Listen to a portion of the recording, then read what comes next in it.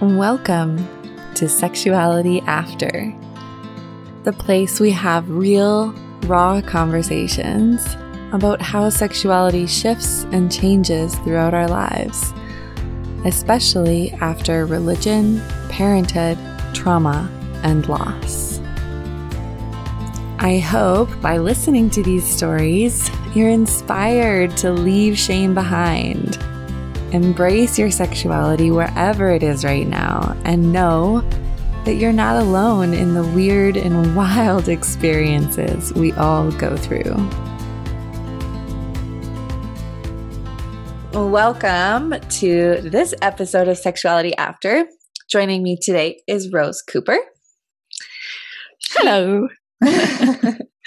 She has been a print journalist for over 20 years, and she's currently a performance activist and creator of The Eloquent in the Room, which is a blog, podcast, and a band. And she totally rocks rainbow suspenders. I love those suspenders. Oh my gosh, best dollar bin thing I ever came across. I love them. Yes, they're super cute.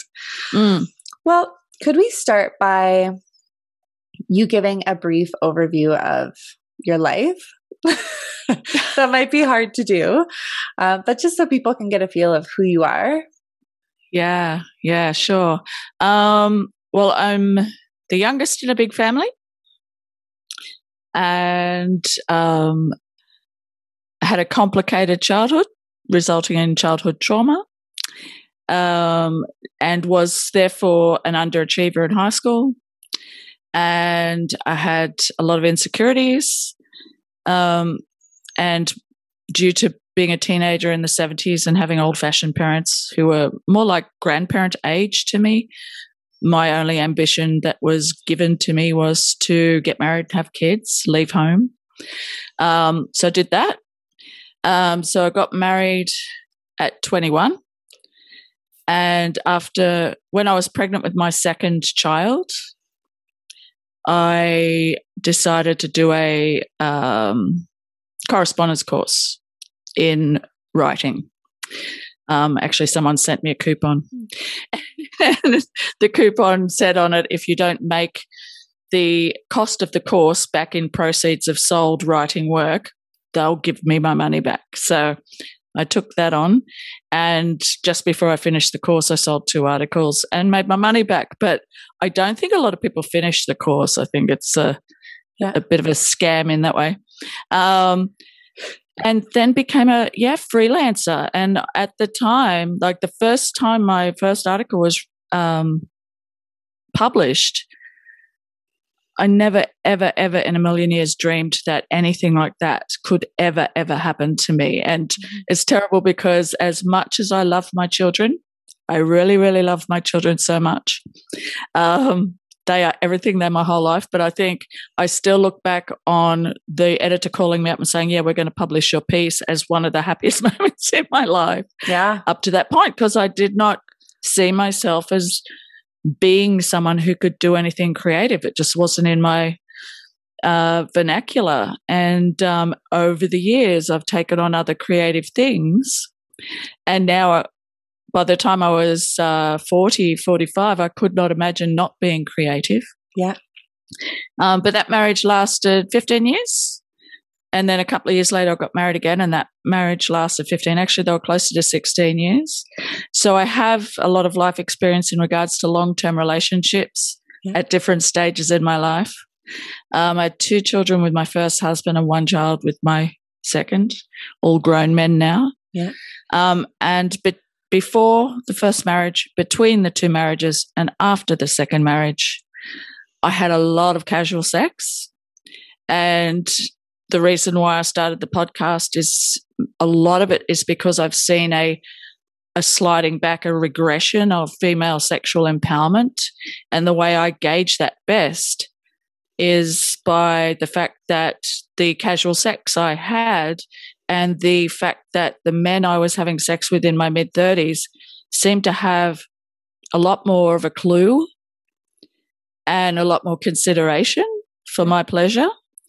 And the guys I was having sex with after my second divorce, I was in my early 50s and I was still having sex with guys average age of between 25 and 35, because that's who's out there wanting to have sex with people my age. People my age want to have sex with women younger than me, funnily enough. But yeah, it's just the general obliviousness to the pleasure aspect of it and the communication aspect of it and the zeroing in on what kind of kink things might I be into and all of this stuff. I thought, whatever happened to, I don't know, just let's see if we have chemistry. Let's So it's left me with a really bitter taste in many ways, because I was always 100% satisfied by sex in my older years, but only because I was actively looking for it and expecting it and talking people through it.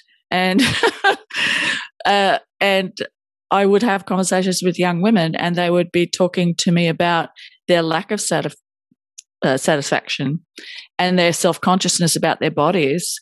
Yeah. And it would do my head in. So that's where I'm at now with the Eloquent in the Room, is it's led me down an interesting path into intersectional feminism.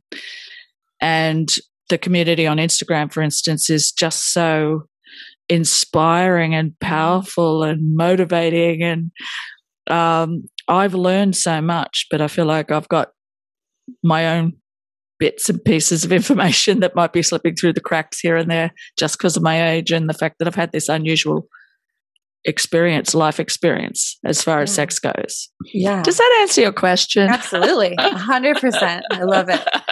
Cool. That brings up a couple questions already that I wanted to talk to you about.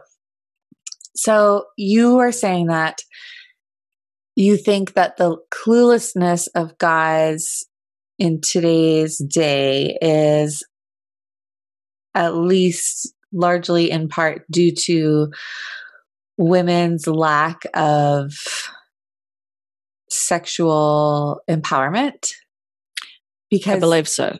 Yeah, because you approached these guys to have sex with them and then you kind of had to teach them or walk them through it.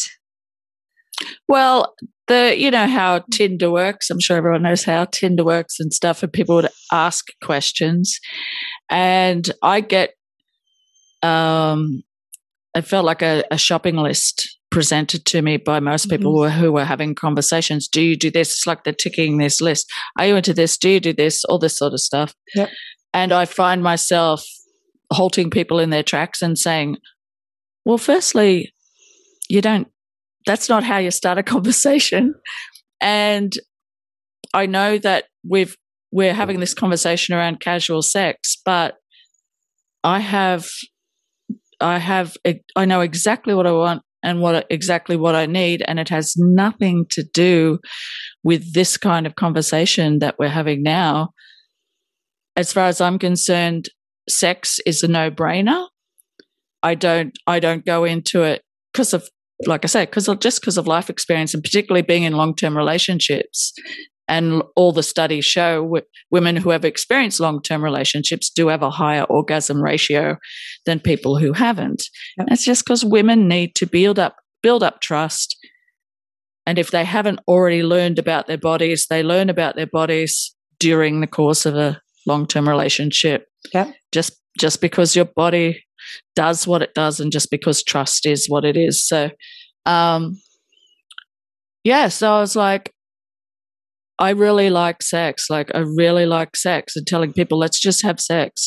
Let's not worry about what I do or what I don't do. Yeah. And sometimes that would result in a really friendly interaction, and people were really, really respectful. And still it would be like me just if that we live in this heterosexual dominated patriarchal idea of what sex is. So you still find yourself, particularly in casual sex, I guess, going through the motions of this is what the goal is, to have intercourse. Yep. But I would be like, okay, you've clearly watched porn and you understand that women have a clitoris, but reaching for it 2 seconds after you start kissing me is not the correct way to go about things. Yeah. So I'd just be slowing people down and making sure they do things at my pace. And afterwards, sometimes I'd get contacted again. Sometimes I wouldn't get contacted again. Sometimes I'd want to see them again. Sometimes I wouldn't. But more often than not, a lot of people would say to me, oh, like a surprise. Like what I was doing and the way I was behaving was coming across to them as a surprise. Mm-hmm. And I know that it wasn't like a theatrical thing on their part. Yeah. Yeah. Just like, I don't know, when you make someone pay attention to you, they have no choice but to pay attention to you. Yeah. And I don't mean pay attention to what I want necessarily, to pay attention to how I'm behaving and how I'm reacting to the way they touch me. Yeah. And I'm not sure I think younger women these days, because of porn, kind of, if they're unfortunate enough not to have come across thoughtful lovers in their life, will approach sex as a performative thing and think more about, does he like my lacy underwear? Are my tits big enough? And all these other concerns.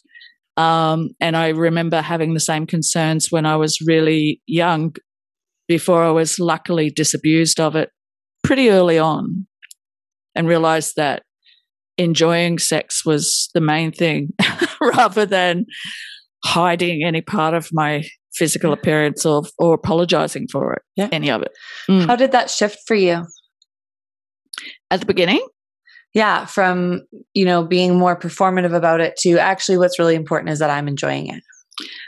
I think, it was, I was like really thin and geeky looking in high school. I never got a second glance from any of the boys and stuff. So my approach to sex back then was very romantically inclined, and so I didn't really have a lot of experience until I grew into myself. So I was like 17 with my first boyfriend, and I remember apologizing because my breasts were small then. Then I went on the pill and they grew several cups overnight. And it was just, he knew what he was doing. He knew what was up. And when this sort of all came together a few months after we started having sex, and I actually had started having orgasms and things, I'd at least had that experience in that relationship for a year. And then the next time I had sex with guys, we'd have sex, and afterwards they would think it's over, and I would say to them, that I didn't actually have an orgasm then. I'm still only 17 and a half, 18 at this stage. And this would sometimes result in them never calling me again because I guess they were embarrassed or whatever. Mm-hmm. But I think 2 or 3 guys down the track, I met one guy who was obsessed with cunnilingus, and he had me on the dining room table, and it was several times a day, and he was insatiable, and he knew what he wanted, and he made me feel like me being open to receiving pleasure was the biggest gift I could ever give him. And I was like, okay, well, more of that. Yes. Yeah. So I came to, I don't know, be persuaded by the positive rather than Yep. The positive of how much a man enjoys my enjoyment than I was about opening my legs in broad daylight or whatever. I overcome it all pretty quickly after that. Yeah. Because I was fascinated by sex. I was fascinated by orgasm. I was like, how many of these can I have? How big can they get? I was like really scientifically interested in it. Yes. That's really beautiful. I'm really glad that you had some lovers that just made you feel like your pleasure was the biggest gift that you could give to them. Absolutely. That is amazing. Yeah. Okay. So back to our previous conversation briefly. How would you articulate female sexual empowerment? That's a good question. How would you define it? I feel like just the word empowerment is different to entitlement. Mm-hmm. And I think men have sexual entitlement rather than empowerment. And I just realized that just a second. But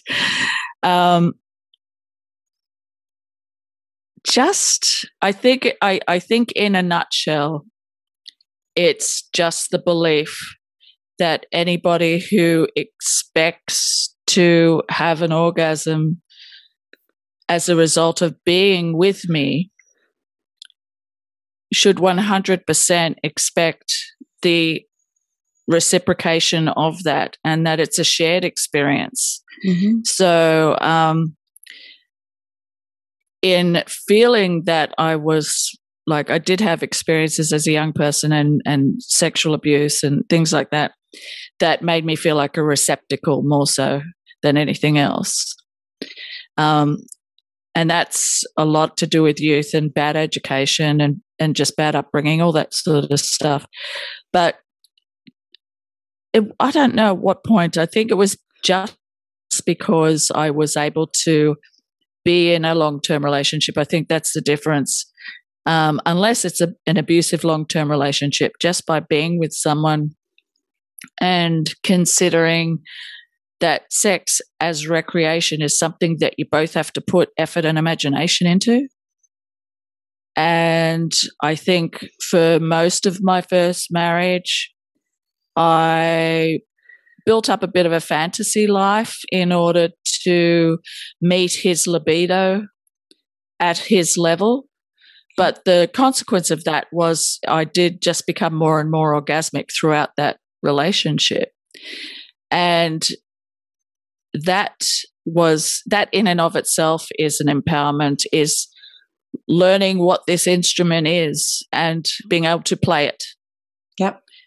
So I feel entitled to enjoy sex. I feel absolutely privileged to give enjoyment with sex.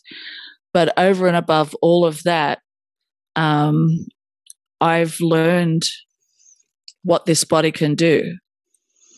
And I think women aren't especially focused on, wow, what can this body do? They don't go into sex going, what can this body do?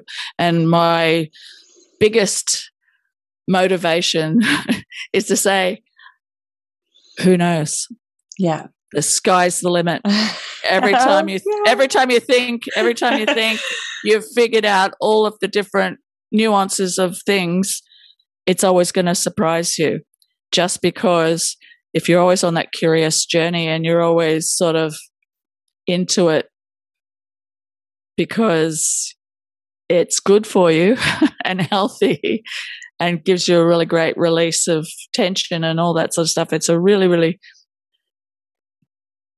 positive thing. There's nothing not positive about the act of having sex, unless you don't feel that you're being respected and seen and sharing the experience. So, yeah. Absolutely. Mm-mm. So would you say then that sexual empowerment is knowing your body and loving your body's capacity for pleasure and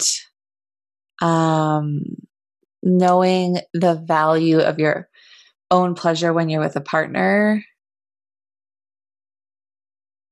Yeah. Would that sort of summarize it for you? Is there anything else you would add? I think I'm, even though in my own way I've always been sex positive, the sex positive movement, the fourth wave, has given me an interesting outlook on the idea of the enjoyment of my own physical body as an expression of my love of life. Yeah. I would add to that. So I would add that now, and I feel really lucky to be alive, I got to say, because I've seen some aspects of feminism exceed my wildest expectations, particularly intersexual feminism and what it's done for me in opening my eyes. But the sex positivity aspect of it is, for me, if I happen to get my tits out on Instagram or whatever, I'm doing it because I'm like, fuck, I'm alive. I'm happy. I'm 60, nearly, and my health is still reasonably good, and I'm really happy to be a woman, whatever that means, and I'm happy to be an out and proud bisexual woman and all of the things. And I'm like, they're not just a pair of tits, they're mine. Yeah. And I had babies and all this sort of stuff. So my empowerment and my appreciation of myself just as a miracle of nature that has less to do with aesthetics and more to do with self-love. Yeah. Just pure unadulterated self-love. And I can get very emotional, like it does as soon as I start to talk about self-love and self-worth. It gets caught in my throat. Yeah. Straight away, because it's been a lifelong journey to get to there. Enjoying sex is one thing. Loving yourself is a whole other experience. Put the two together. Yeah. And it's a great thing. Yeah. Except I'm celibate right now. But that can be you can't have everything. Yeah, but that can also be an amazing way to explore self-pleasure and everything that your body can do on your own, too. Yeah. Especially when it's combined with self-love. Absolute advocate of all of that, yeah. Yeah. I love that you brought up the love of life, or I don't even know. We don't have a good word for it in English, but I find that... Yes. Which is not English, though. Yeah. But yeah, exactly.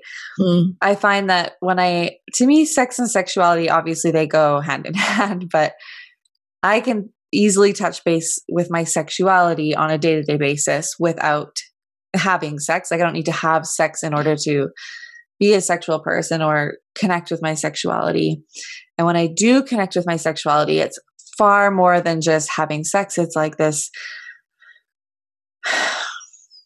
It's this vibrancy and this aliveness and this, it's like... It's an energy, isn't it? Yeah. And it's like the ability, like having sex gives you the ability to create life and have children, right? Like in a very kind of DNA, human... At a cellular level. Yeah. Thank you. Yeah. Exactly. And so I think sexuality as an energy is like, it's the same thing. It gives you the push and the desire to create and to be a part of life. Like, it's about life as a whole, not just having sex. Yeah. No?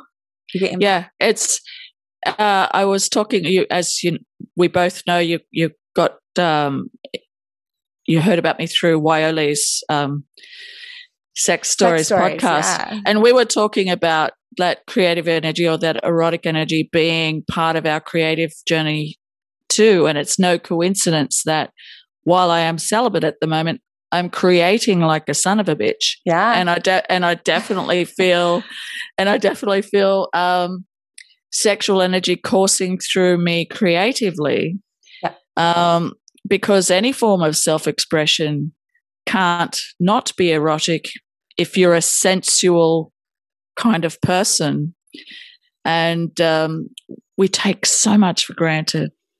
We take our own skin for granted.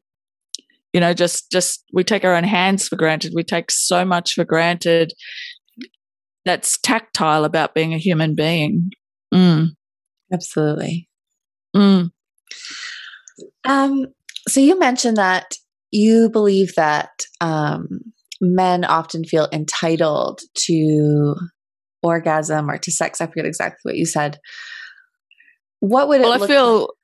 I feel that the patriarchy, I'm trying to not assign it to men specifically, but patriarchy has built a structure that sees one thing as the AC and the other thing as the DC, like the way that we couple electric currents is a male and female thing. The whole idea that we are built the way we are built to accommodate the way they are built, but we are secondary to that.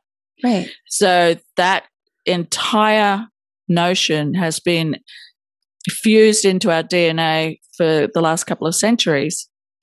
And of course, men are going to have an orgasm. It's like, you know, like obviously there's a lot of men that do have difficulty or hesitancy or anxiety around orgasm, and certain drugs can affect it all and all that sort of stuff. So it's not that it's 100% guaranteed, but premature ejaculation is extremely common. Like it's their trigger mechanism is easily accessed, whereas ours is something we have to decipher. But once we've deciphered it, the ability to orgasm and the time in which it takes to orgasm isn't really that different. Yeah. But you just have to know your own code. Yes, absolutely. I don't think entitlement is probably ever as satisfying or fulfilling as empowerment. And so for men, if men feel entitled, and their main focus is like, oh, I want to get off as fast as I can or whatever, that's not as deeply fulfilling for them as it would be to be sexually empowered. So my question to you would be, what does a sexually empowered man look like? And do you feel like you've slept with some? And what is that like? Like, what do you see in a sexually empowered man? Wow, that's an interesting question. Good on you. Like, I have to think about that. It is a really interesting question because, having been in long-term relationships and having different dynamics there, I can't say that I experienced their empowerment, but I have experienced empowerment from men in my life that was about their own understanding of and enjoyment of taking their time and being that respectful person and being able to be extremely enthusiastic about my pleasure, but also be able to lay down, relax, and allow for me to be that person and be the giver as well. And I feel the entitlement. It's we're going to get a bit light bulby right now, but I feel entitlement has obscured men's ability to have empowerment, true empowerment, because riding parallel to entitlement is a lot of shame around sex. Yep. And particularly men have a lot of shame around sex. The anxiety, performance anxiety that they have. I don't know if there's a female equivalent to the same degree, but I know that if I was a man and I was intercourse focused, and I had any anxiety about maintaining an erection, that would be hard. That would be really, really hard. And men aren't very nice to each other about this and talking about this and calling each other names and all this sort of stuff. And for me I think I would equate empowerment with a man who is really, really okay with the fact that because he does tend to ejaculate quickly, that he understands that, okay, well, to begin with, this is going to be all about you. And when you're completely satisfied, I'll be so worked up. And, that's pure and utter that's really satisfying for them. And I never felt like I was ripping anyone off or it was out of whack or out of balance or anything. Mm-hmm. The pure enjoyment of their masculinity is being the bringer of the great sex, is giving the orgasm. I think because men are so achievement oriented, that's where they get their empowerment from. I could be so wrong about that, Phoebe. I could be way off base, but like I say, I think entitlement is and patriarchy and all that sort of stuff sort of obscures that embodiment that men would desire more if they were more aware of it. And I'm seeing it in the media and wonderful people men who are writing books and men who have changed their lives and gotten into a real spiritual version of sex and gotten into tantric sex. And it's such an elevating, wonderful thing for them. And you meet people like this, don't necessarily have sex with them, but I've met people like this in my life going to different events and things, and you just see people that ooze sensual presence, and you don't feel like in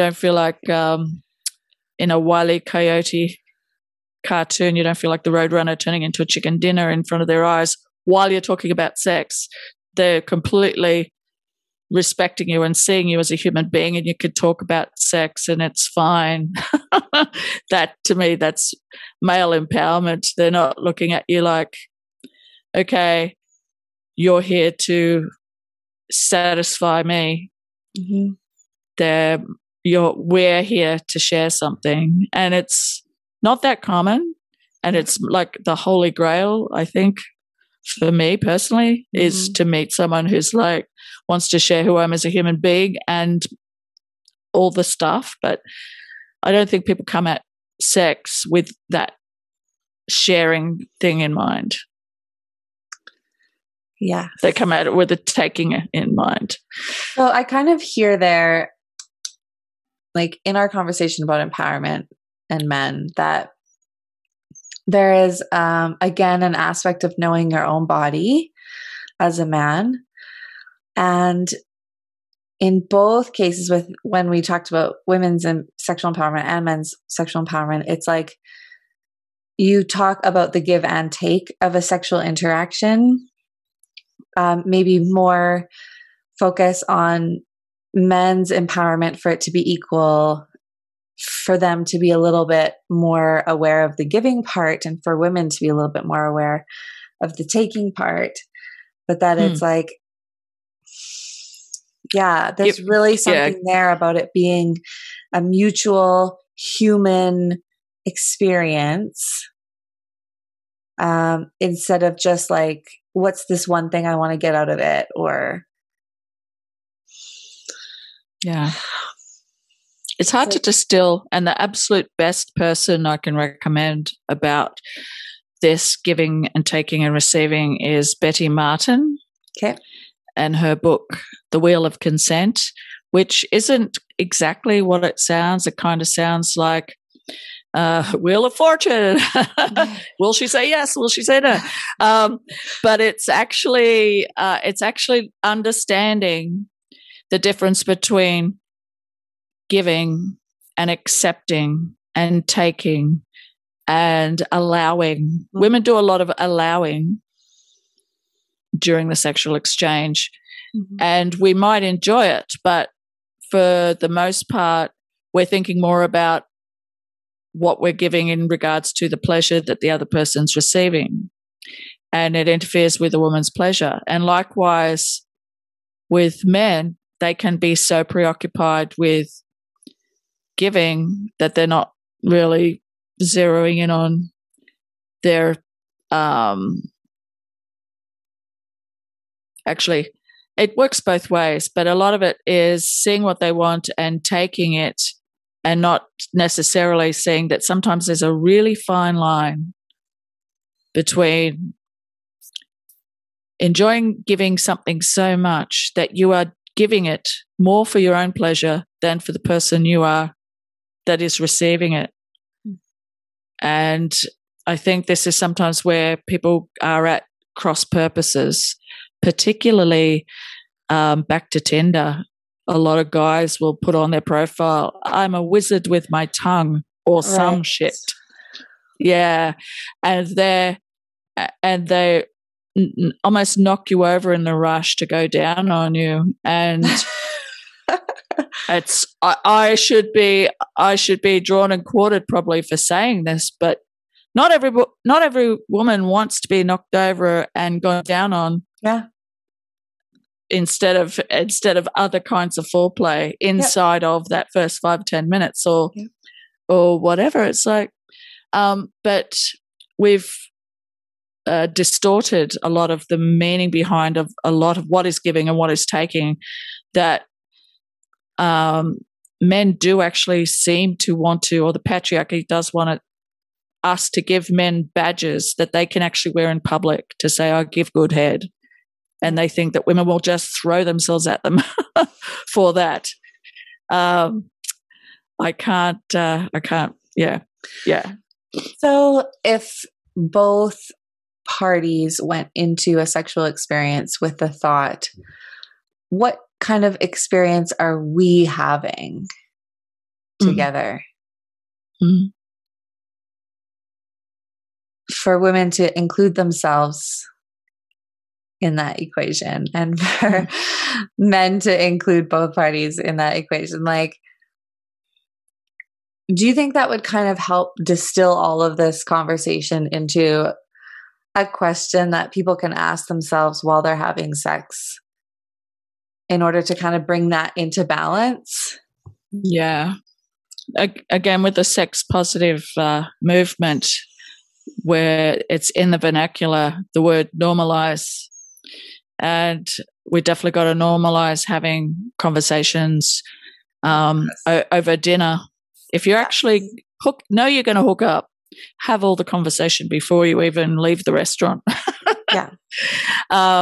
Because the moment of sexual enjoyment and all that sort of stuff could be so heightened, and it's not just men that get frustrated. It's not, it's a high stakes game for some people, and their entire emotional capacity can be compromised in that moment. Sex can be a tremendously affecting thing, and a tremendously vulnerable thing for people. And it's easy when you get to my age to sort of kind of forget that until you meet someone who's only supposed to be a hookup, and then you have this amazing connection and you feel all these feelings come up and you go, oh shit, that wasn't in the brochure. I'm crossing a boundary here. I'm feeling all these feelings and stuff, and I'm expressing all this energy towards this person,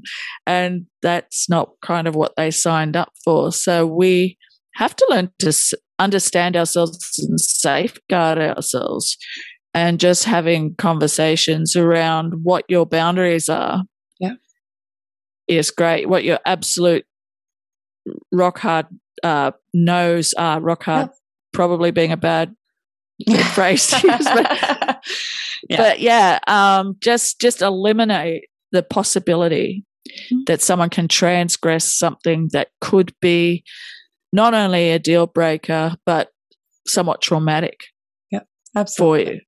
for you.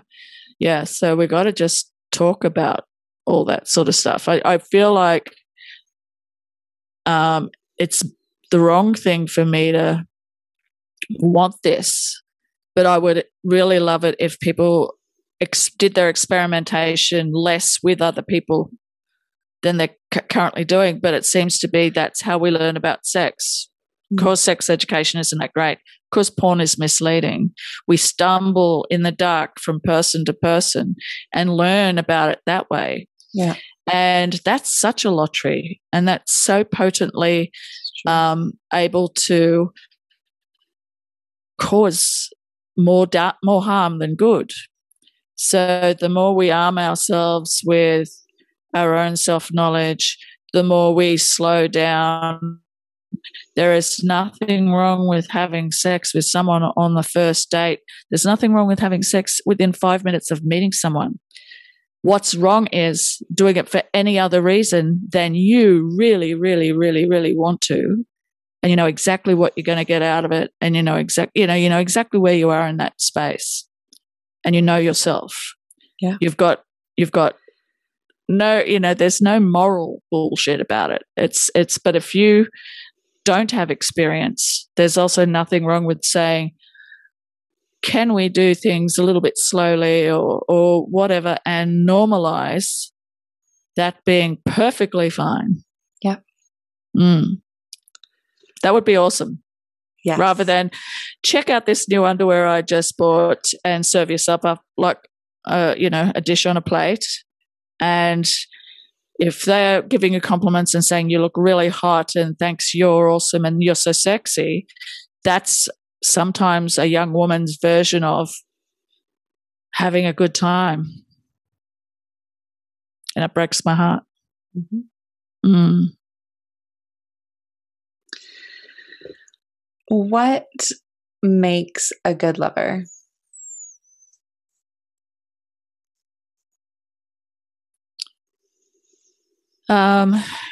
Self-awareness,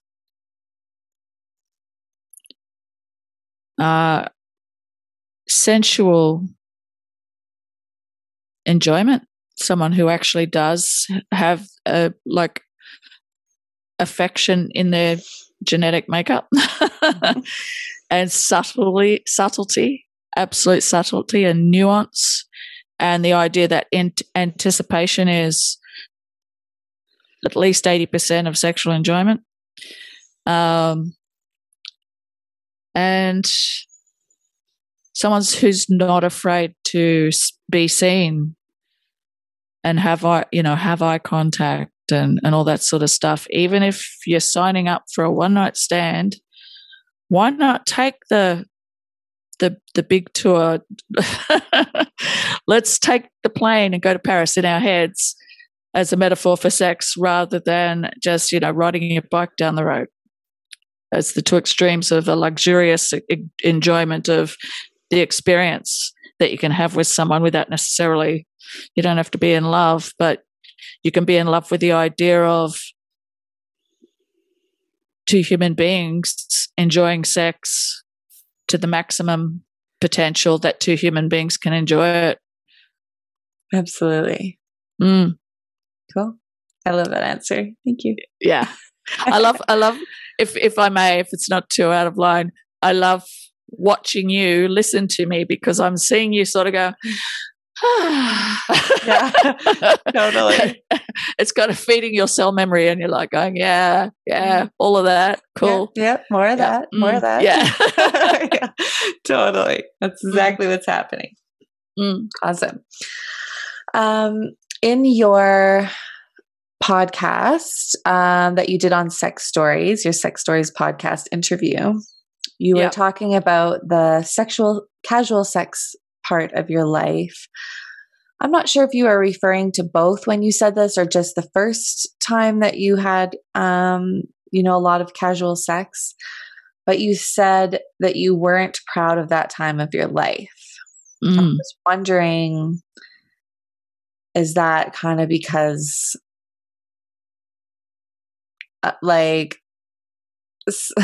okay, I know this is not true actually because of who you are, but is it because of that society kind of expects you to feel that way? Or is it something that present day you would not approve of? Like there's some aspect of it, or why do you feel that way? Yeah, very much the latter. Because in the 70s, I rejected all moral bullshit around the double standard to do with casual sex. I felt completely okay with that. And I thought if anybody wanted to hurl a label at me and call me a slut, I was like, yeah, and so it was never. Yeah. So I never felt shame per se. But looking back, I remember how much of the way I approached just being out there and going to pubs and meeting guys and going to parties and meeting guys and all that sort of stuff, how much of me wanting to be noticed, wanting the attention, wanting to be kissed, wanting to be wanted was just about me hoping to find someone to take me away from all the stuff I had going on inside me that I wasn't able to acknowledge at the time. So just the idea that I would hook up with someone just by sheer virtue of wanting to hook up with someone, having a big crush on them, and being the last person at the party with that person awake, just talking to them, hoping that they might kiss me at the end of the night, not realizing that they're like, oh, she's still there, may as well. That's pretty much what was going on their side. But me, I'm going, I've seen this guy around and I really like him. And if he wants me, then my life will be solved in some way. So a lot of, I can't really say, there were some one night stands that I went into knowing that that's what they were, and either just put it down to a good experience or a not so good experience or whatever. It just took all ownership of all of it and didn't feel bad about it, but just thought that wasn't I could have done without it. You know what I mean? But for the most part, it was mainly just because I was a great gaping wound looking for all the Band-Aids in the world through wanting to, yeah. Yeah, that totally makes sense. Would you say that the second time around that you had casual sex, which was later, like in your 50s, that it was different? Well, the second time I was in my mid-30s. Okay. Yeah, between marriages. And that was equal parts libido and ego. So we separated when I was 35. And ask any person turning 35 and they kind of think they're getting older and it's kind of freaking them out a little bit. Particularly if they're a woman. Yeah. And I had two children by this stage, and I thought, who's going to want to have sex with a 35-year-old woman who's had two children? This is what I'm thinking. It was the mid-90s, almost completely disregarding the fact that I was a fitness fanatic and I went to the gym and I swam and I jogged and all that sort of stuff. And I was at my physical peak, arguably, then in regards to pulling power, going out to a bar and guaranteeing that I knew I could come home, take someone home if I wanted to. So, and that was all about for the first half of those 2 years that went on, was me not really understanding that I was thinking that if I'd go more than a week or 2 weeks without sex, that I'd have to go out and get sex because I was used to it, and my body was going, come on, we're on the clock here. Let's go. My body was dragging me out the door to go and get some sex. It was, it was really, my libido was well trained. But But I liked the attention, and I liked the fact that most of the guys I would meet would be younger than me and blow smoke up my skirt about how much more interesting I was, and how talking to me was more exciting than talking to younger women. I bought all the bullshit. I just took it hook, line, and sinker. I look back and I think that all of it was lines, all of it was bullshit. People just wanting to get me into bed. But the end result was always fine and great, and I had a great time. And it was kind of about validating your desirability. Yep, all of that. And I was consciously aware of, particularly in the beginning, not wanting to fall in love. So I kind of, if I did meet someone who I kind of liked, I would make a point of going out again as soon as possible and meeting someone and sleeping with someone again, just to, keep this in perspective. Rose, you're just going out and sleeping with people. That's what you're doing. Love is a joke. It doesn't exist. All this stuff. I was so hurt and bitter, and I thought I'd been sold down the river with the whole what love is and all that sort of stuff. Therapy later, I understand it better now. But yeah, I was very overt in picking people up. How do you pick people up at a bar? You must be like really good at it by now. I don't. Well, now I wouldn't. The last thing in the world I'd ever want to do. But it's just, no, I'm just not that person anymore. But at the time, because I knew what I wanted, it seemed less seedy than it does in retrospect thinking about it. But you'd see a guy, and I'd be attracted to guys who were interesting.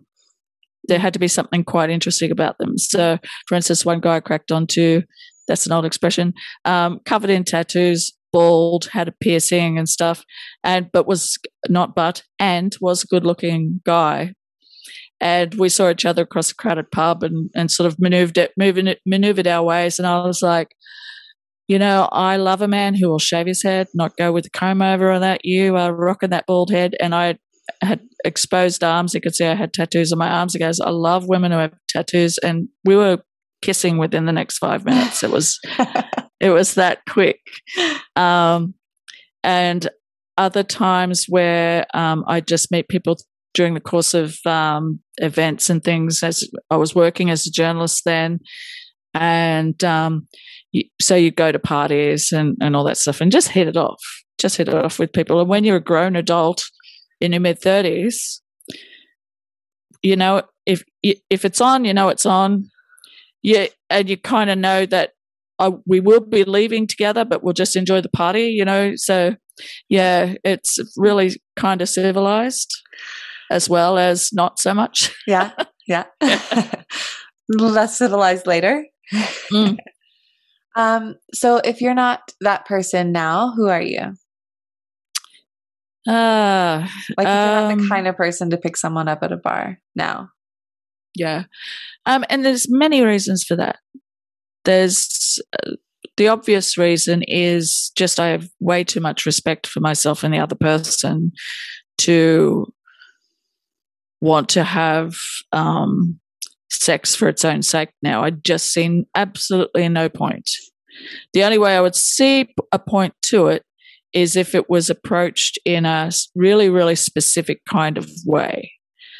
And if I was to imagine what that might be, is like if I went to a retreat somewhere and it was a meditative sort of thing, and I met someone who was clearly in the same headspace as I was, I would possibly negotiate a sexual experience with someone that I knew I was never going to see again, based on us both having this higher thought processes around it. But that would be the only sex for its own sake I'd ever contemplate, because I just don't see the point. Sex for its own sake now is disrespectful to both parties?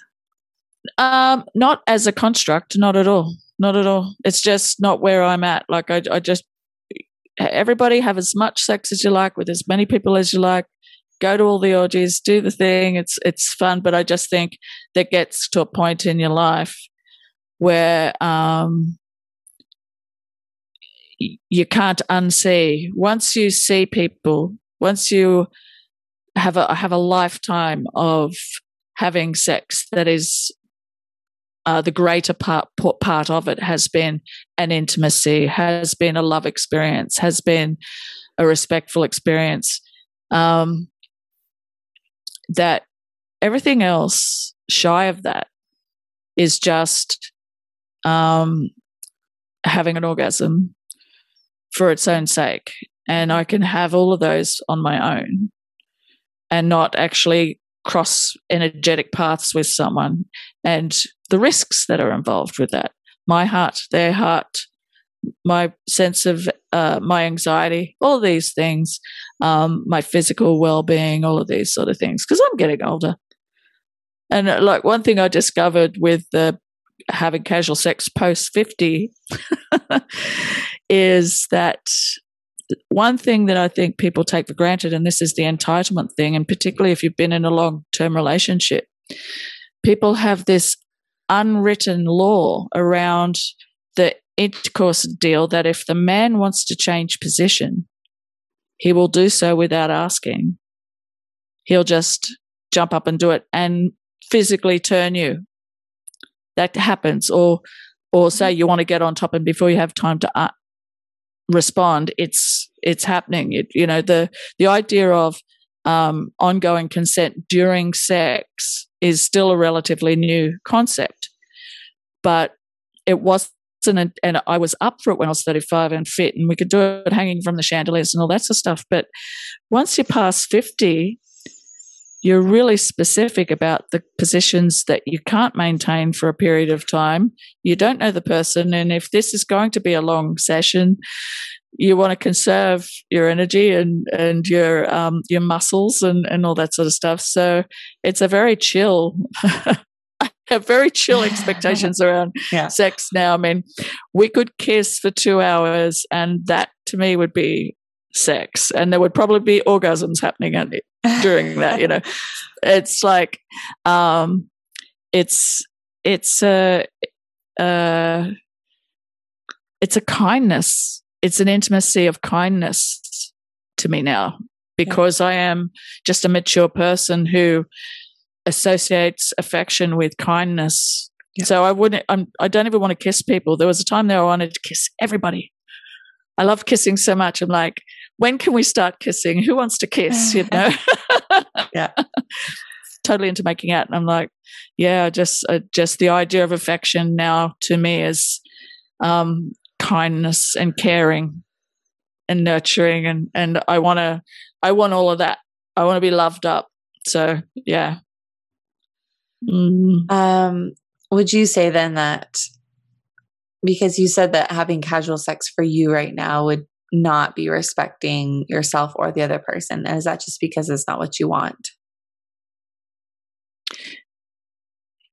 Yeah. I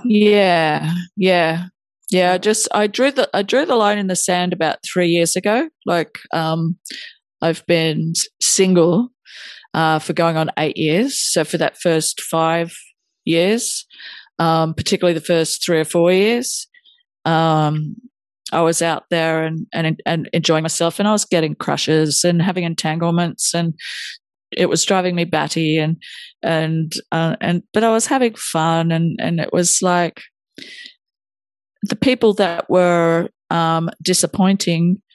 I still felt like I asserted myself in that moment, and would just chalk it up to, it's a pity that didn't work out that great, but it wasn't because of anything that I didn't do. It wasn't because of anything I didn't say and all that sort of stuff. I was just always, I was in there. Yeah. So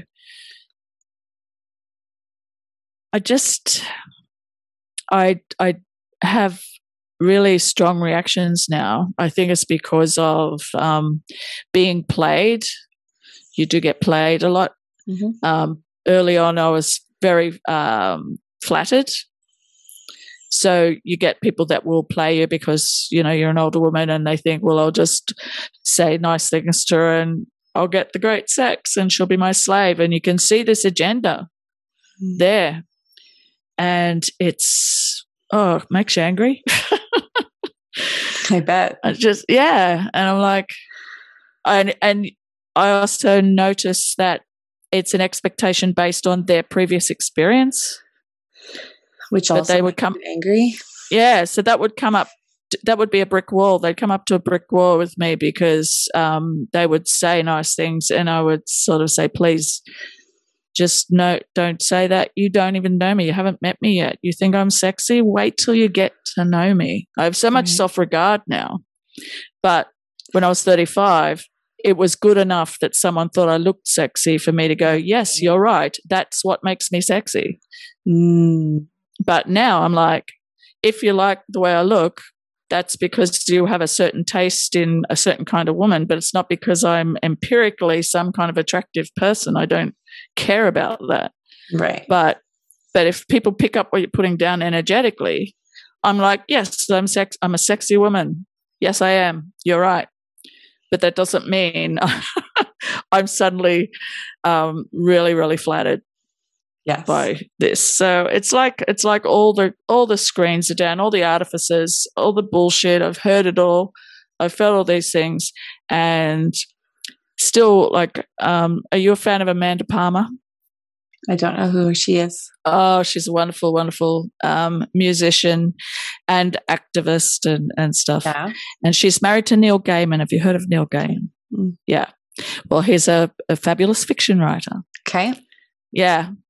And when those two came together, it seemed like a really unlikely combo. But the way she described the way they fell in love was like being Alice in Wonderland, dropping from a great height, and her dress pillows out like a parachute, and she drifts softly down to earth. And I'm thinking, I'll have what she's having. Yeah. Just to fall softly into a relationship with someone and have this mutual respect and mutual understanding and none of the stupid stuff that people do. What do you want for yourself then sexually in 5 years' time? You know what? I would never have believed it in a million years that I would be saying this to you. I'm like, I don't care. I really don't. I don't care. It'd be nice, I guess, if I had a nice, meaningful connection with someone, and that resulted in us having really nice sex, and I was still having it. But it's I would clock it with all of my other addictions. Like, I gave up smoking, and a year and a half ago I gave up drinking quite heavily. And I think wanting sex to the degree that I wanted it at times in my life was very much a human addiction to the soothing qualities of oxytocin and all of that stuff. So I have people in my life that I can hug. I can hug myself. I probably would settle for a kiss buddy if I could find someone who just wanted to hang out and kiss. Yep. I would put that out there. But as for caring about my sexual future, I have no expectations, desires, or ideas about that. Anything would be a bonus, I think.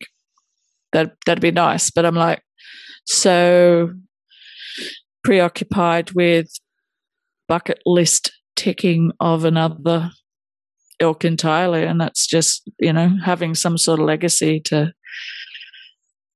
all of this. Doing this kind of interview and just being so bare bones honest is something I don't even do on my own podcast. Don't do it that much in my blogs or whatever. Yeah. But it's a gift and a privilege and an opportunity for me to share with you now, because then I know it's out there. I can say, listen to that podcast because there might be something in it for you. Yeah. Because I'm really just vomiting truth at you. Yeah, absolutely. I love it. After the life that you've lived so far to this point, with long-term relationships and casual sex and being really connected to yourself, sexual and your own sexuality, I have 3 questions for you that are all connected. So I'm just going to say all of them at the same time so you kind of know what I'm getting at. Okay. Given your experience and all the research you've done and talking to people that you've done, what would you say is the one biggest thing that you wish women knew about sex and sexuality, and the one biggest thing you wish men knew, and the one biggest thing you wish people in general knew? Okay. It might be all the same thing. It might be all 3 different things. In the first instance, when I started my podcast, I did a series which comes in 4 parts, and it's called 2020 An Orgasmic Oddity. And I knew where I wanted it to end up, but I wasn't quite sure the journey I would take to get there. But I knew what I wanted to tell people about the secret. It's not a secret, but it felt like a secret because no one was talking about it. And that is that one of the most essential components of a fulfilling and more complete orgasmic experience is the ability to tune into your breathing and vocalizing during sex. And if you are having any difficulty achieving orgasm, and we all know that if we have bad attention spans or whatever sometimes, and you be with someone, and if you have to concentrate during the whole orgasm thing, if that's your jam and you have to concentrate and really zero in on it, and it's sort of like it's coming to you and then, oh no, it's not, you chase it away because you're distracted, or they do something different, or you do, just the absolute fleetingness of it. The best thing I could tell you at that point is to believe that it's there. You didn't chase it away. It's not difficult. It's still there. But you have to engage this vagus nerve system that's running from your brain stem through the middle of your body down to your cervix. And this amazing highway is potent as an amplifier, accelerator of orgasm. So that's the happy ending at the end of the 4 episodes. But the journey there, I still have to say, okay, forget all the cultural stuff that's given you shame. Forget all the bullshit that you've been told about penis and vagina sex. Forget all this.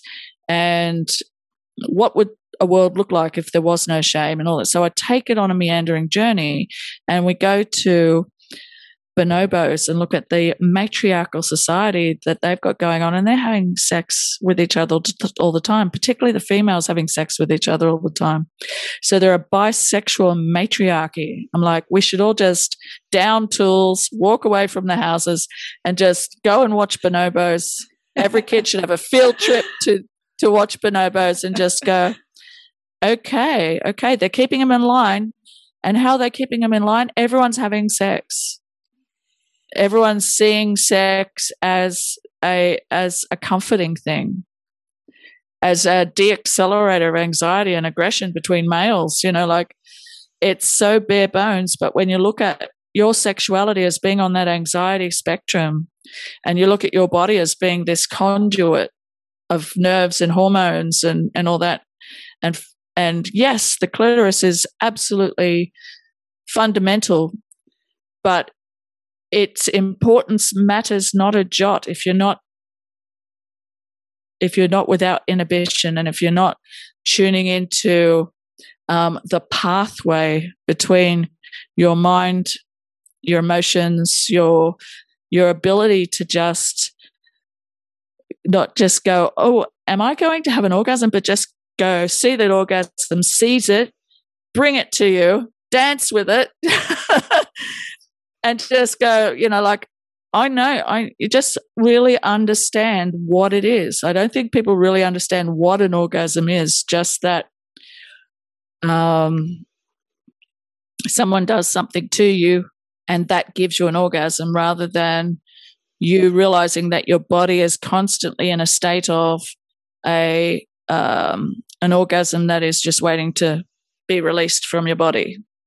So to me, that's what I've learned, and that's what my body has learned. And it learned it pretty early on, and it was all about, I don't want to be in any way prescriptive that women have to be mothers or anything like that, but part of being pregnant and all that sort of stuff was a very sensual experience for me and a very orgasmic experience for me and all that sort of stuff. So just looking at your entire body as potentially an orgasmic trigger, and roll with it and give it all of yourself, give it all of your voice. Your body is in a case. You said your body is in a constant state of orgasm waiting to be released. Yeah, I want a T-shirt that says that. I can make you one. But yeah. And I sense that you already are that person. You give off the vibe that you guys have a really happy sex life. Yeah. And that it's like, it's less of it's just a no-brainer. Every time you have sex, all the goodies are there waiting to be consumed. So what's your hurry? Like, yeah. That, and I would say the same for men, to understand that connecting their emotional selves, their vulnerable selves, and that same vagus situation, pelvic floor, all of that sort of stuff. It's all kind of the same. Yeah, don't be afraid. For men, I just say don't be afraid of making a mistake. Always ask. Always ask, not just for consent, but is this okay? Would you like it if I do this? The back to the wheel of consent, they have this game called the 15-minute game, and the game is two questions. How would you like me to touch you for 15 minutes? And how would you like to touch me? How would you like to be touched, and how would you like to touch? And the thought behind that process is the pleasure aspect of it is about you engaging what pleasure you get from what you're doing. Yeah. It's like a lot of guys off the track here, but giving head. I don't give head to people unless I'm really into them. And when I do, and I'm really into them, I'm really, really into giving head. Like, it's because it's a powerful thing for me, and it engages the vagus nervous system. I didn't really understand this, but your face is involved in this vagus nervous system, your jaw, your throat, the whole 9 yards. So you can put a lot of energy and thought into enjoying it just as much as they do, or not just as much, but in equal measure. Yeah. But it's a gift. What you're doing, sex is a gift, and you're trading gifts and you're opening gifts together. It's not someone throwing a brick through a window and taking what they want and running away. Yeah. Yeah. Yeah. I remember the first time that I gave a blowjob, and I was just like, I don't care if this feels good to you. I mean, I do, but like, I want to give you a blowjob in a way that I enjoy. Like, I'm going to give you a blowjob for my pleasure. Yeah. And like, he loved it, of course, but like, it was really interesting to do that. And I forget where I was going with that. Well, you had the mindset of wanting to be not just good at it, but to enjoy it. Totally. And I think, I tend to steer away from the phrase blowjob too. I kind of like to say fellatio, I like to say cunnilingus or going down or whatever, because if a guy says to me, give me a blowjob, I immediately think that this is a really one-sided idea and it's a job. And he doesn't particularly care if I enjoy it or I don't. We should change it to like a blow fun. Yeah.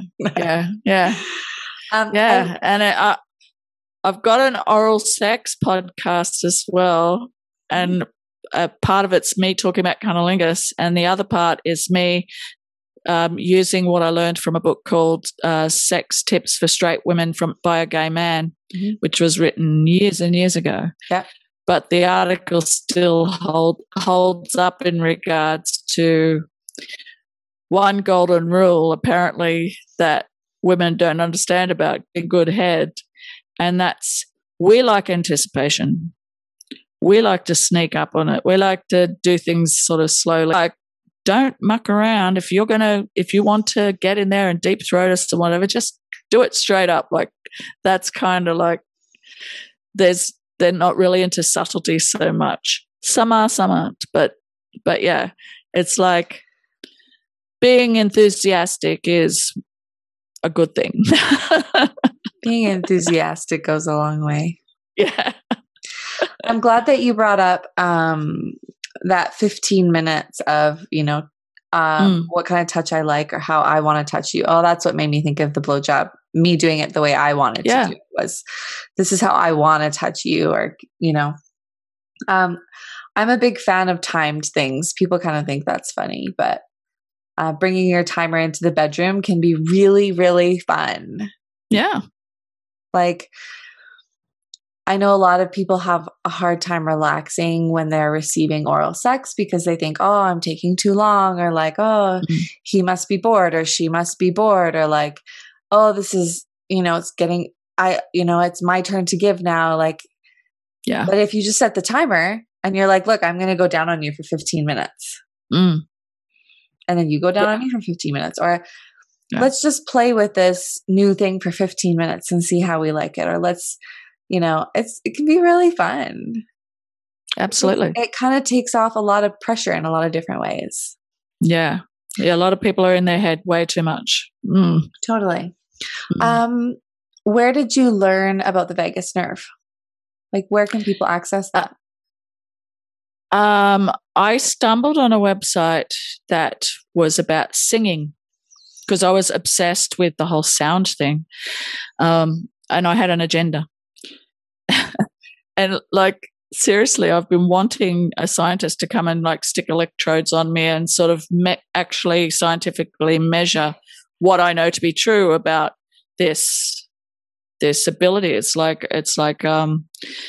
bellows on a fire to keep it going. It's very much this sound thing, and I would get to the point of screaming, at times, and that sometimes didn't go down well. Sometimes I scare people away. Yeah. So it was a bit of this, bit of that. Mainly through the stuff I learned about bonobos and chimpanzees, and the whole the idea that there's only certain other animals that do have orgasm, and they tend to make noise. And it's a device to let other potential mates know that she's in season, and also that whoever wants her has stiff competition because it's, there's great sex going on, so they better up their game. So there becomes this sort of alpha contest between the males competing for the female. And she's so adept at this whole mating thing that her body actually kind of selects the superior sperm, and orgasm facilitates the sperm creating conceptions. So that's a cool thing about going on the journey of my podcast. Sort of brought me around this. Not only is reproduction not about or survival of the fittest, not about a male construct around sex. But it always seemed like so long as the penis enters the vagina, that's the important thing.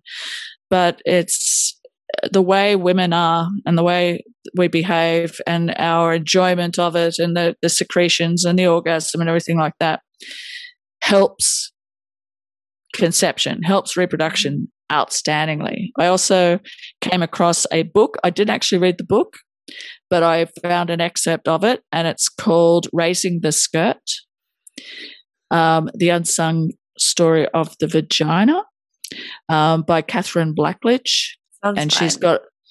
so she's actually got a lot of information about conception. And I think when you get into the science of it, then you get into finding out which of your hormones and which of the brain synapses and everything, what's firing up in the brain during orgasm. So that's the root. So listen to the podcast. I haven't got it off the top of my head, but I list or go to the show notes or whatever, because I've listed a few websites and stuff on there. And also I would recommend a person called or a website called Self Cervix. Yeah. And her entire focus, it's terrible, her name's gone right off my top of my head. Having a senior moment. Olivia, right. She's unlocking the potential of the cervix as an orgasmic trigger. And hugely powerful. Yeah. And like when I had to have a hysterectomy many years ago, and the person who was conducting the operation said, "Do you want to keep your cervix or not?" And I said, "Well, I'm pretty sure that my cervix, has a good deal to do with my sexual potential and satisfaction." And she said to me, "Well, the jury's kind of out about that." And I wanted to grab her by the lapels and said, "Why don't you know the truth?" So, yeah. I didn't know that sometimes they took it out. How do they even, I don't even know how they would do that. That is so crazy to me. Yeah. So it's cervical orgasms. They're the best. Yeah. And I experienced my first one during being in labor with my second child, and having sex directly, like 4 weeks after the delivery of my second child. Whatever went on during that labor opened something within me, so that the first time that we had sex, rather than being a little bit trepidatious because it was 4 weeks since I'd given birth, I had my legs up over his shoulders, and he couldn't get like deeper. Oh my god! It was a whole other thing.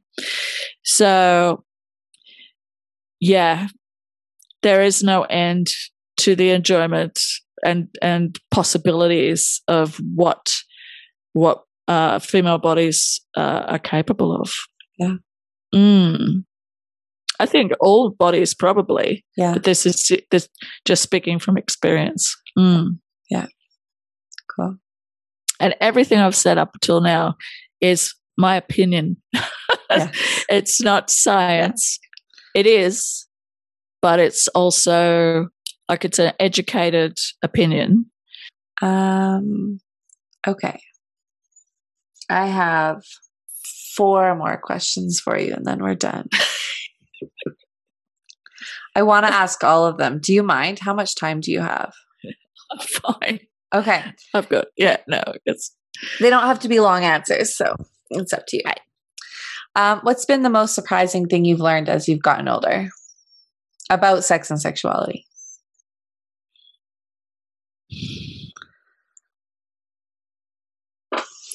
Probably the whole adjusting to and embracing celibacy. So it's interestingly that it's the opposite thing, I think, because that's surprised me, because I'm coming from a very slutty background. And when people would say, quite often I would meet guys who were like voluntarily celibate, and because their heart was broken and they hadn't had sex for 2 years and stuff. And I broke more droughts than I can count. Like that was just because I was like, bad to admit, but I was kind of like, challenge accepted. Totally. About it. Yeah. I'll make it better. It's all good. But that was a different me back then. But yeah, it's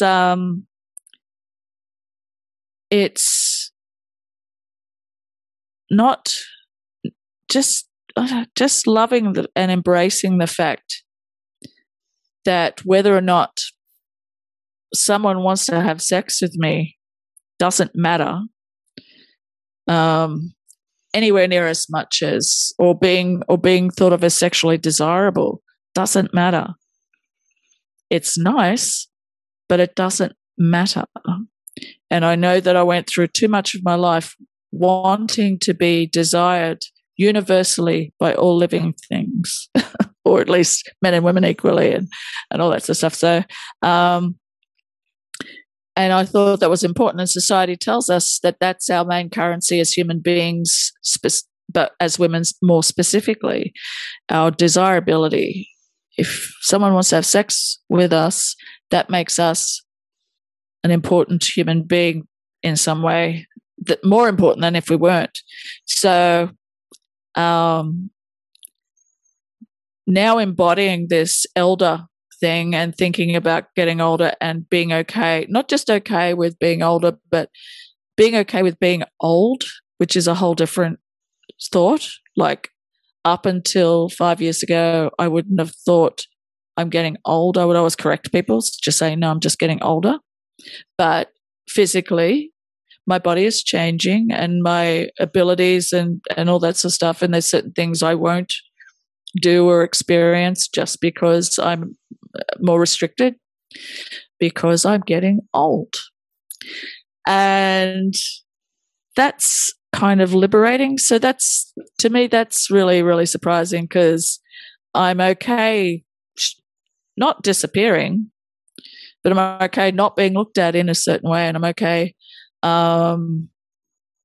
waking up with myself, cuddling myself, masturbating, keeping myself to a regular routine for my mental health and physical health with masturbating, and just generally feeling really, really satisfied and happy with who I am as a human being, completely and utterly outside of my worth as a sexual being. It's awesome. Yeah. It's awesome. I was going to ask you if that was liberating, to let go of it that, is. like, and it is the that letting society go. says to be desired. Yeah, it is a letting go. And it's, I realize that it's even though it feels like it's a superficial thing, I think for me, I've always attached my self-worth to it. I've always attached, love to it, even though I was okay at having sex for its own sake. There was still this little girl inside me that was still like feeling very sensitive to rejection and wanting to be the captain of sex. Like, yeah, I didn't really succeed at anything in my life, but I'm good at sex, and I felt like that was a pretty good thing. Yeah. I measured my self-worth to that. No, not anymore. And while I really, really want to encourage and hopefully coach people into becoming more empowered and help them on their journey, I hope that runs parallel with and how's your self-worth outside of this experience, and how are you feeling as a person, and all that sort of stuff. Yeah. Like, I want to point, like, to me, being sexually empowered doesn't mean having lots of sex. It could, but I feel like your choice to be celibate also comes from a sexually empowered place. Totally. Yeah. So my next question flows right into that, which is, how important do you think your sexuality is to your happiness and fulfillment in life? It's part of me, regardless of the fact that I'm not motivated by sex. I can't not be a sexual being. And I like to party with it occasionally. As we were talking before we went on air, absolutely thrilled to bits that Evelyn Chan shared a reel of mine, which is me playfully being a sexual being, and people respond to it like, oh, wow, she's an older woman and she's a sexy older woman. And I'm like, if you feel more kindly towards older women for that reason, that's okay. I'm okay with that. But if people want to actually follow me on Instagram or whatever and come on my journey as a result of that, seeing me that, you're also going to see me with no makeup on, not dancing around. You're gonna see the empowerment of someone who really loves being a woman, but doesn't necessarily want to fit into any kind of stereotype around that idea. I'm still navigating this. I'm still exploring this. I mean, really enjoying exploring what it means to be getting old and having fun with it and expressing my protective instinct with impunity, because people expect it now. It's less of an imposition. If you say something to someone just by virtue of being older, people are more predisposed to softening their approach and not being defensive about you caring. Sometimes women will say things to each other out of caring, and another woman will think, you don't think I know how to look after myself. You don't think I know this. You don't think but I find young women, when I talk to them, they kind of soften towards me because they don't feel like they have to reject any of my advice. They know they can take it with a grain of salt. And when it comes across as something that they, oh my God, I actually really needed to hear that, it's a cool thing. There's, it's a cool thing getting older. Yeah. You're finding the pros of it. I feel like we hear a lot about the cons of getting older, and it's just presented to us as a bad thing. But I think there's a lot of pros, a lot of good things about getting older. Well, particularly the whole aesthetic thing. That seems to be the major thing, major con associated with it. And I am pro women doing whatever they want to with their bodies and whatever makes them happy and all this sort of stuff. But I also feel like, for myself, I feel like it's my duty to not care about getting older, having wrinkles, going grey, all that sort of stuff, just in case it makes people feel better about getting older, rather than thinking, oh, I can't afford those great creams and serums and treatments and Botox. I can't afford to do that. So I'm going to get ugly and old. And I'm like, I look in the mirror and I love who I see because I know who she is. Yeah. Yeah. You were saying a little bit earlier that you're finding that being desired by everybody on the planet. Yeah. I think we all think that deep down, don't we? We just want to be like, yeah, you want this. But you're discovering that doesn't really matter. What does matter?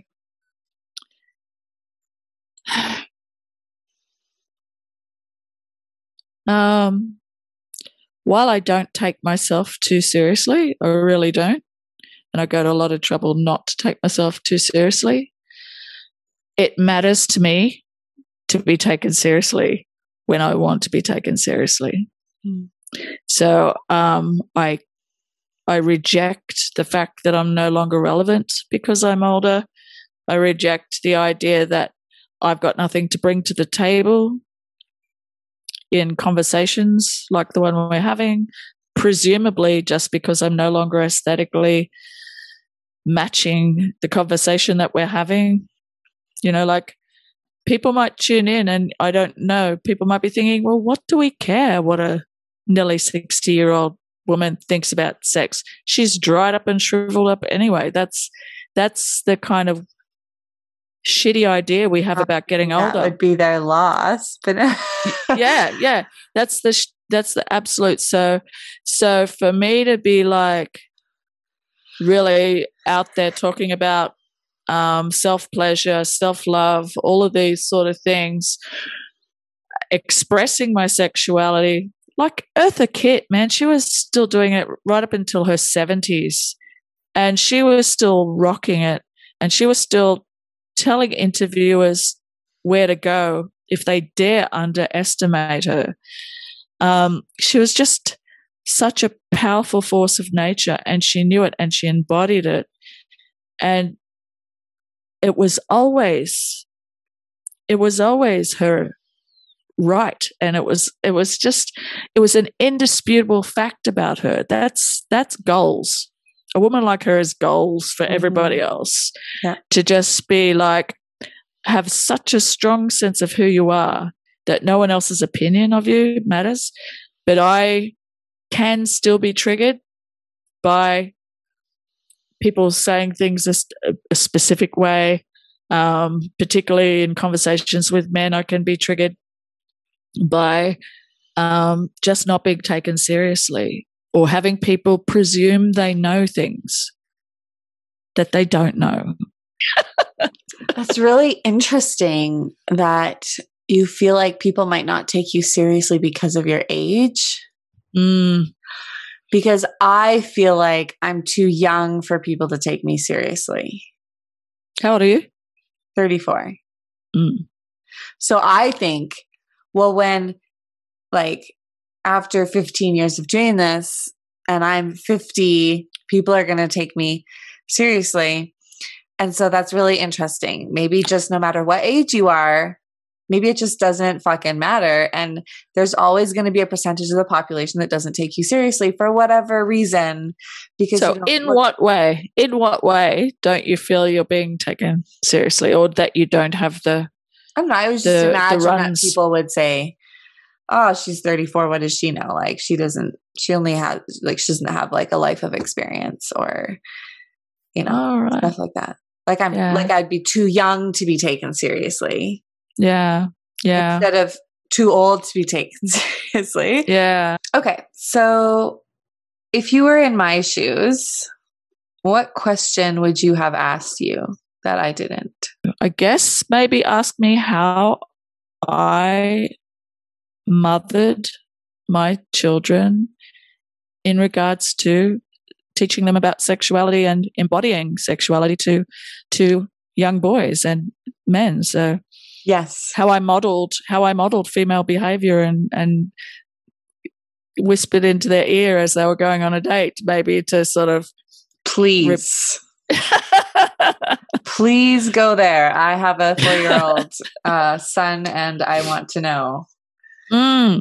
Well, with anyone under a certain age, I'd get onto Comprehensive Consent on Instagram. She's absolutely fantastic, and already like learning body autonomy needs to start as early as possible. Yeah. So that's something. If I had my time over again, I would be less inclined to tell my kids to cuddle their relatives and all the stuff that we now know is a consent violation and can mess kids up a bit because of that obligation to make other people happy all the time. But mainly it was I didn't necessarily shield my kids from watching TV or anything that had sex scenes in it or allusions. I'd be more inclined to shield them from violence than sex. And use any excuse to have a conversation. So if someone is telling a joke on a TV show and it's about sex and my kid laughs, I'd say, what? And can you tell me why you think that's funny? Do you know what that joke was actually about? So just look at any excuse to have a conversation indirectly. Yep. So just be aware of if they're at a friend's place and they saw a movie that I might not necessarily have approved of. And what did you think the movie was about? And just open conversation. And very early on in the piece, when they were young, South Park was born not long after I had kids. And I didn't even know what South Park was. We started watching it with kids as a cartoon, and then suddenly realized it's an adult cartoon. And still having conversations around stuff, because it was pretty full on. And they were at the time I just had the two, and they were like 8, 11 or 9 and 12 watching the show. So at an age where they're going to get curious anyway. So when they're joking about anything to do with sexuality or sex or anything like that, I'd be like, after the show, well, why did you think that was funny? Or is there anything you didn't understand or whatever? Yeah. And kids are inclined to sort of go, I don't really want to talk about it. But I normalized it a lot. Also in regards to making noise, I'm not sure if this is emotionally scarring to my kids, but I never really muffled sounds when they were young. It's just like, I'm living with your father, and this is like this is our jungle, and the bonobos are in this tree, and this is the environment in which you're growing up. I haven't really quizzed them much on whether it had a detrimental effect or whatever, but I just know how much respect and how affectionate my two older boys are with their partners.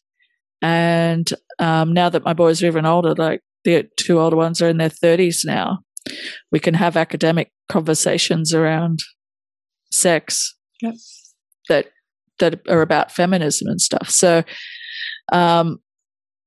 but when they were teenagers or whatever, I would just like particularly one of my kids was more outgoing, more adventurous as a teenager. And I would just be like, never presume that someone who is having sex with you on the night they meet you, don't presume that they know that it's a one-night thing. Have that conversation. If that's what your intention is, have that conversation and give them the option. And I think that's the only direct, overt conversation that I had around really asserting something towards them, like, this is something I need to tell you. I really, really need to tell you. And never, ever think, if someone's had sex with you, that there's anything about that person that is of a lesser character or anything like that. Like saying the way you feel about sex, your desire for sex, your need for sex, all that sort of stuff. Women are the same. Women are wired the same. Yeah. And just making that clear.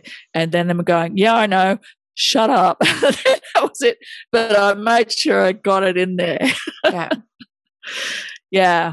And I'm happy to say that at times, like for my 50th birthday, I had a roast, and my eldest son roasted me. And the fact that I used to have a sex advice column and stuff when I was writing, and he said, "Oh,"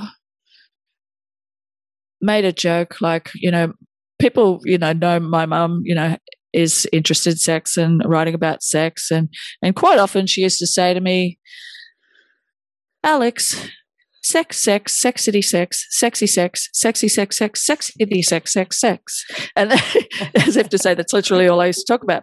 So he'd take the piss out of me, and I just loved that he was doing it affectionately so, and that they love me and accept me, and wouldn't have me any other way. Interestingly, the only time I do have slight cringy moments in my life, or slight embarrassed moments in my life, is that little voice that won't quite shut up, and that is, what will your children think? But the older I get, interestingly, the easier it is to suppress the voice. I mean, because it's easy for now that you could just ask them. Exactly. And it's also like, when does my life get to be my life? When do my decisions get to be my decision? When does me being a woman not mean that I'm not also a mother? And when does being a mother not mean I'm also a woman? So, for better or worse, they've seen me at my worst emotionally and brokenhearted in relationships, and they've seen everything that I've gone through, and they've helped me be, they've let me lean on them from time to time and all that sort of stuff. So I think just demanding to be seen as a human being was always on my agenda, and I think that their boundaries may have been crossed at different times, just because I was quite overt and stuff, and it was a bit hard for them to deal with. But overall, I think a lot of that is still part of just society's shame attached to sex being a thing that is wrong, that is bad, that makes people morally bankrupt, or that me as a woman should behave a certain way. And so I'm learning to let go. I've let go of a lot of things in my life, but I'm always still letting go of things. Yeah. Yeah. And the idea that mothers should not be sexual. Yeah. Yeah. Yeah. And motherhood is the sexiest thing you'll ever do. So maybe not. But the sensuality of all of that, if it doesn't put you more in touch with your primal human qualities, nothing will, sort of thing. So just seeing ourselves as human beings and being like all other animals, but also not forgetting that we've got these amazing complex brains. That means we can control our urges.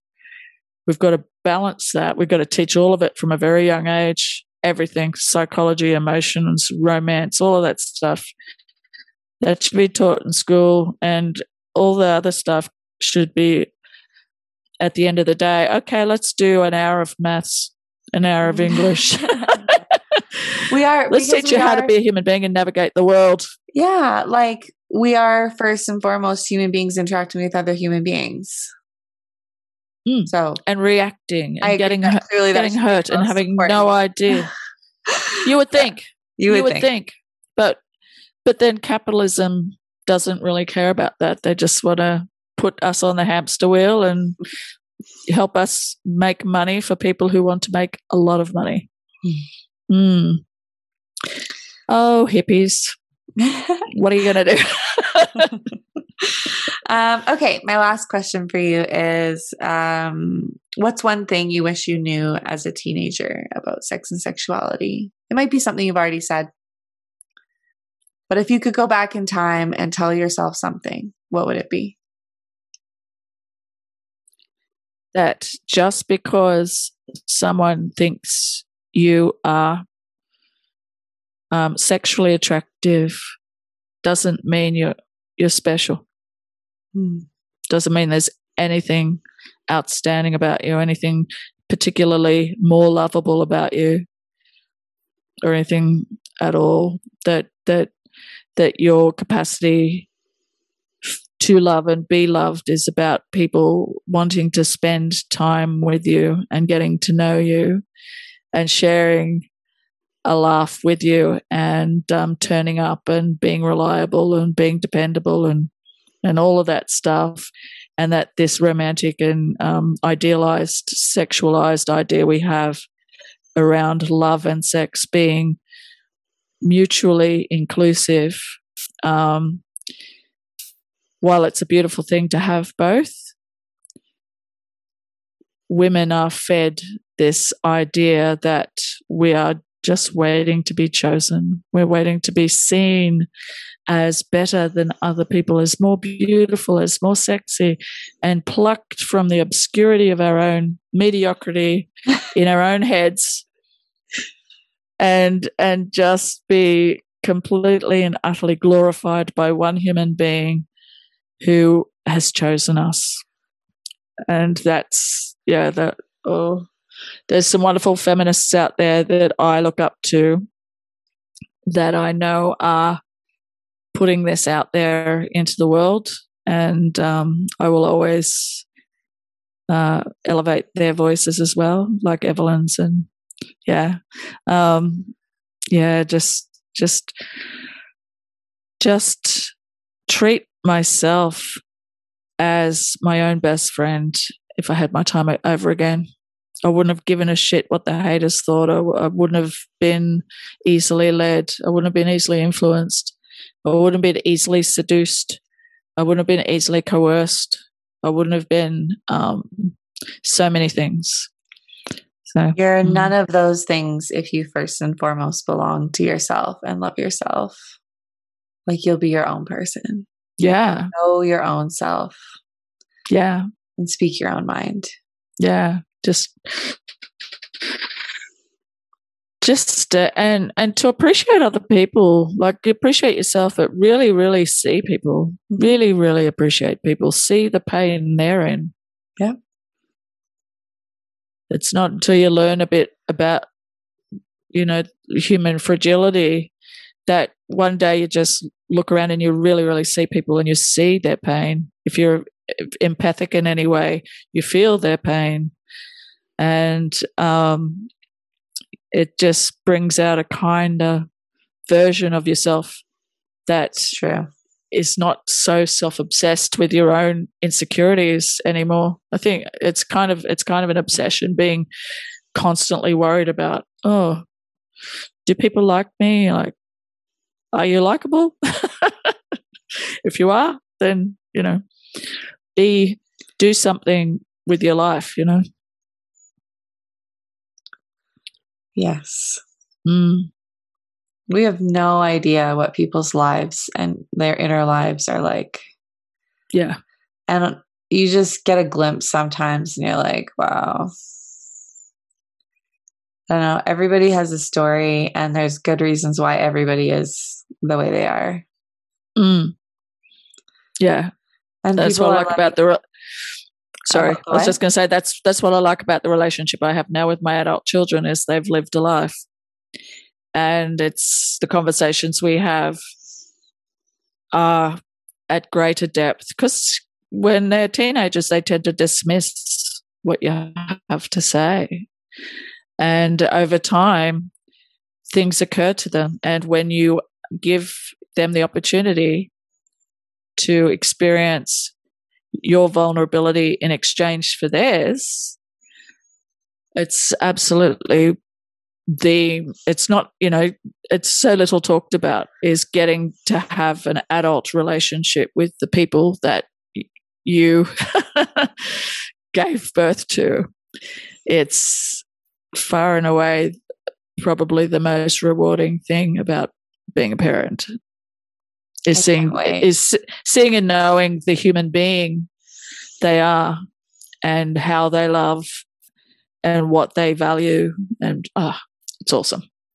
I feel so touched by that. I feel like people don't talk about that, and a lot of times what I see is people drift away from their kids as they become adults, because they no longer have dictatorship over them, and so now they can argue with their kids, and it's heartbreaking, like that, and it like damages their egos or something, and so they just get further and further away from their kids. So I love hearing you say that. Like, just the way you explain that is so beautiful. I desire. Don't take it for granted. Yeah, for sure. Like, just to talk to them and find out who they are and what they think. And well, you're right in that it's not something that we talk about that much. And I know that when they were getting to be of an age when they learned to drive and they were going to parties on their own and all that sort of stuff, as a parent, you go, oh shit, actually, before I had kids, I didn't really take this bit into consideration. I didn't really know this was coming, and it messes with you a bit because you've got one job: protect that kid, keep it alive. That's the whole thing from the moment they're born. Keep that baby alive. Nurture that baby, keep it alive. Yep. That's the job description. And when they're out of your sight, you've got no control over that. And that's a hefty thing. But now that they're getting older, we're reconnecting, because there's definitely got to be a separation period where they learn about life their own way, and you let them and make their mistakes and all that sort of stuff, and don't sit on there. Don't sit behind them and go, don't do this, don't do that, do this, do that. I wasn't really the best advice giver then. But in the last 10 years or so, now that I'm getting further and further away from all of my insecurities and pain and trauma and grief and all that sort of stuff, and now that's all ebbing away, I've got all the time in the world to have the conversations that are about being a human being, rather than doing any finger pointing in either direction, or, where parents sometimes look at kids as a version of themselves, and they really put a lot of stake on that kid's success being a failure or a success to them. Don't make the mistakes I did, and the relationship becomes really overbearing, and it's a protective instinct gone, completely warped. Yeah, it results in all that conflict, but it really is protective instinct not knowing how to express itself in a calm, rational way. But yeah, having conversations now with them, just and listening to them have conversations with each other. That's awesome. That's so cool. Amazing. Yeah, cool. Where can people find you that are listening? Okay, so I have a homepage, theeloquentintheroom.com. So that's a landing page where I have got some blog posts. I have my bios on there. There's some podcast episodes on there. I'm on YouTube at The Eloquent in the Room. I'm on Twitter at The Rose Cooper, but it says The Eloquent in the Room. And I'm on Instagram as The Eloquent in the Room. So, yeah, Google The Eloquent in the Room, and you'll find me. I love that that's your handle. I think it's so clever. Instead of the elephant in the room, because you talk about things that people don't talk about, right? That's the idea. That's the idea behind it. And the harder and more squirmy the thing. I think the whole elephant in the room is the thing that no one wants to talk about, but you can't get on with anything unless you do. It's the obstacle. I love those things the most.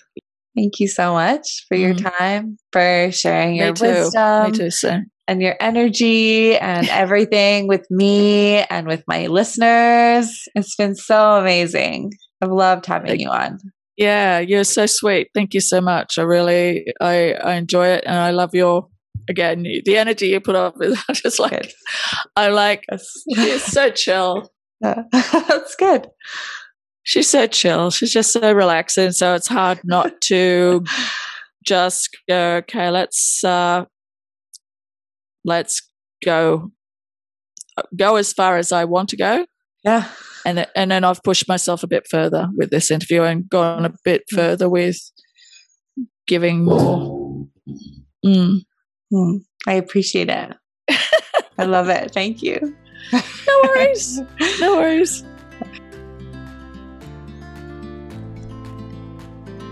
Thank you for listening to and subscribing to Sexuality After. A new episode comes out every second Tuesday. You can watch these podcasts as well on my YouTube channel, Tea with Phoebe D. And if you have a story to share, I'm always open and excited to have more amazing conversations. So please contact me via my information in the episode notes. If you want to find out more about me and my coaching, you can find me on the aforementioned YouTube channel or www.phoebed.com. If you want to know more about my interviewee or the things we talked about in this podcast, check out the episode notes on your podcast app. I hope you accept and love your humanity and sexuality a bit more after listening to this episode. See you in 2 weeks.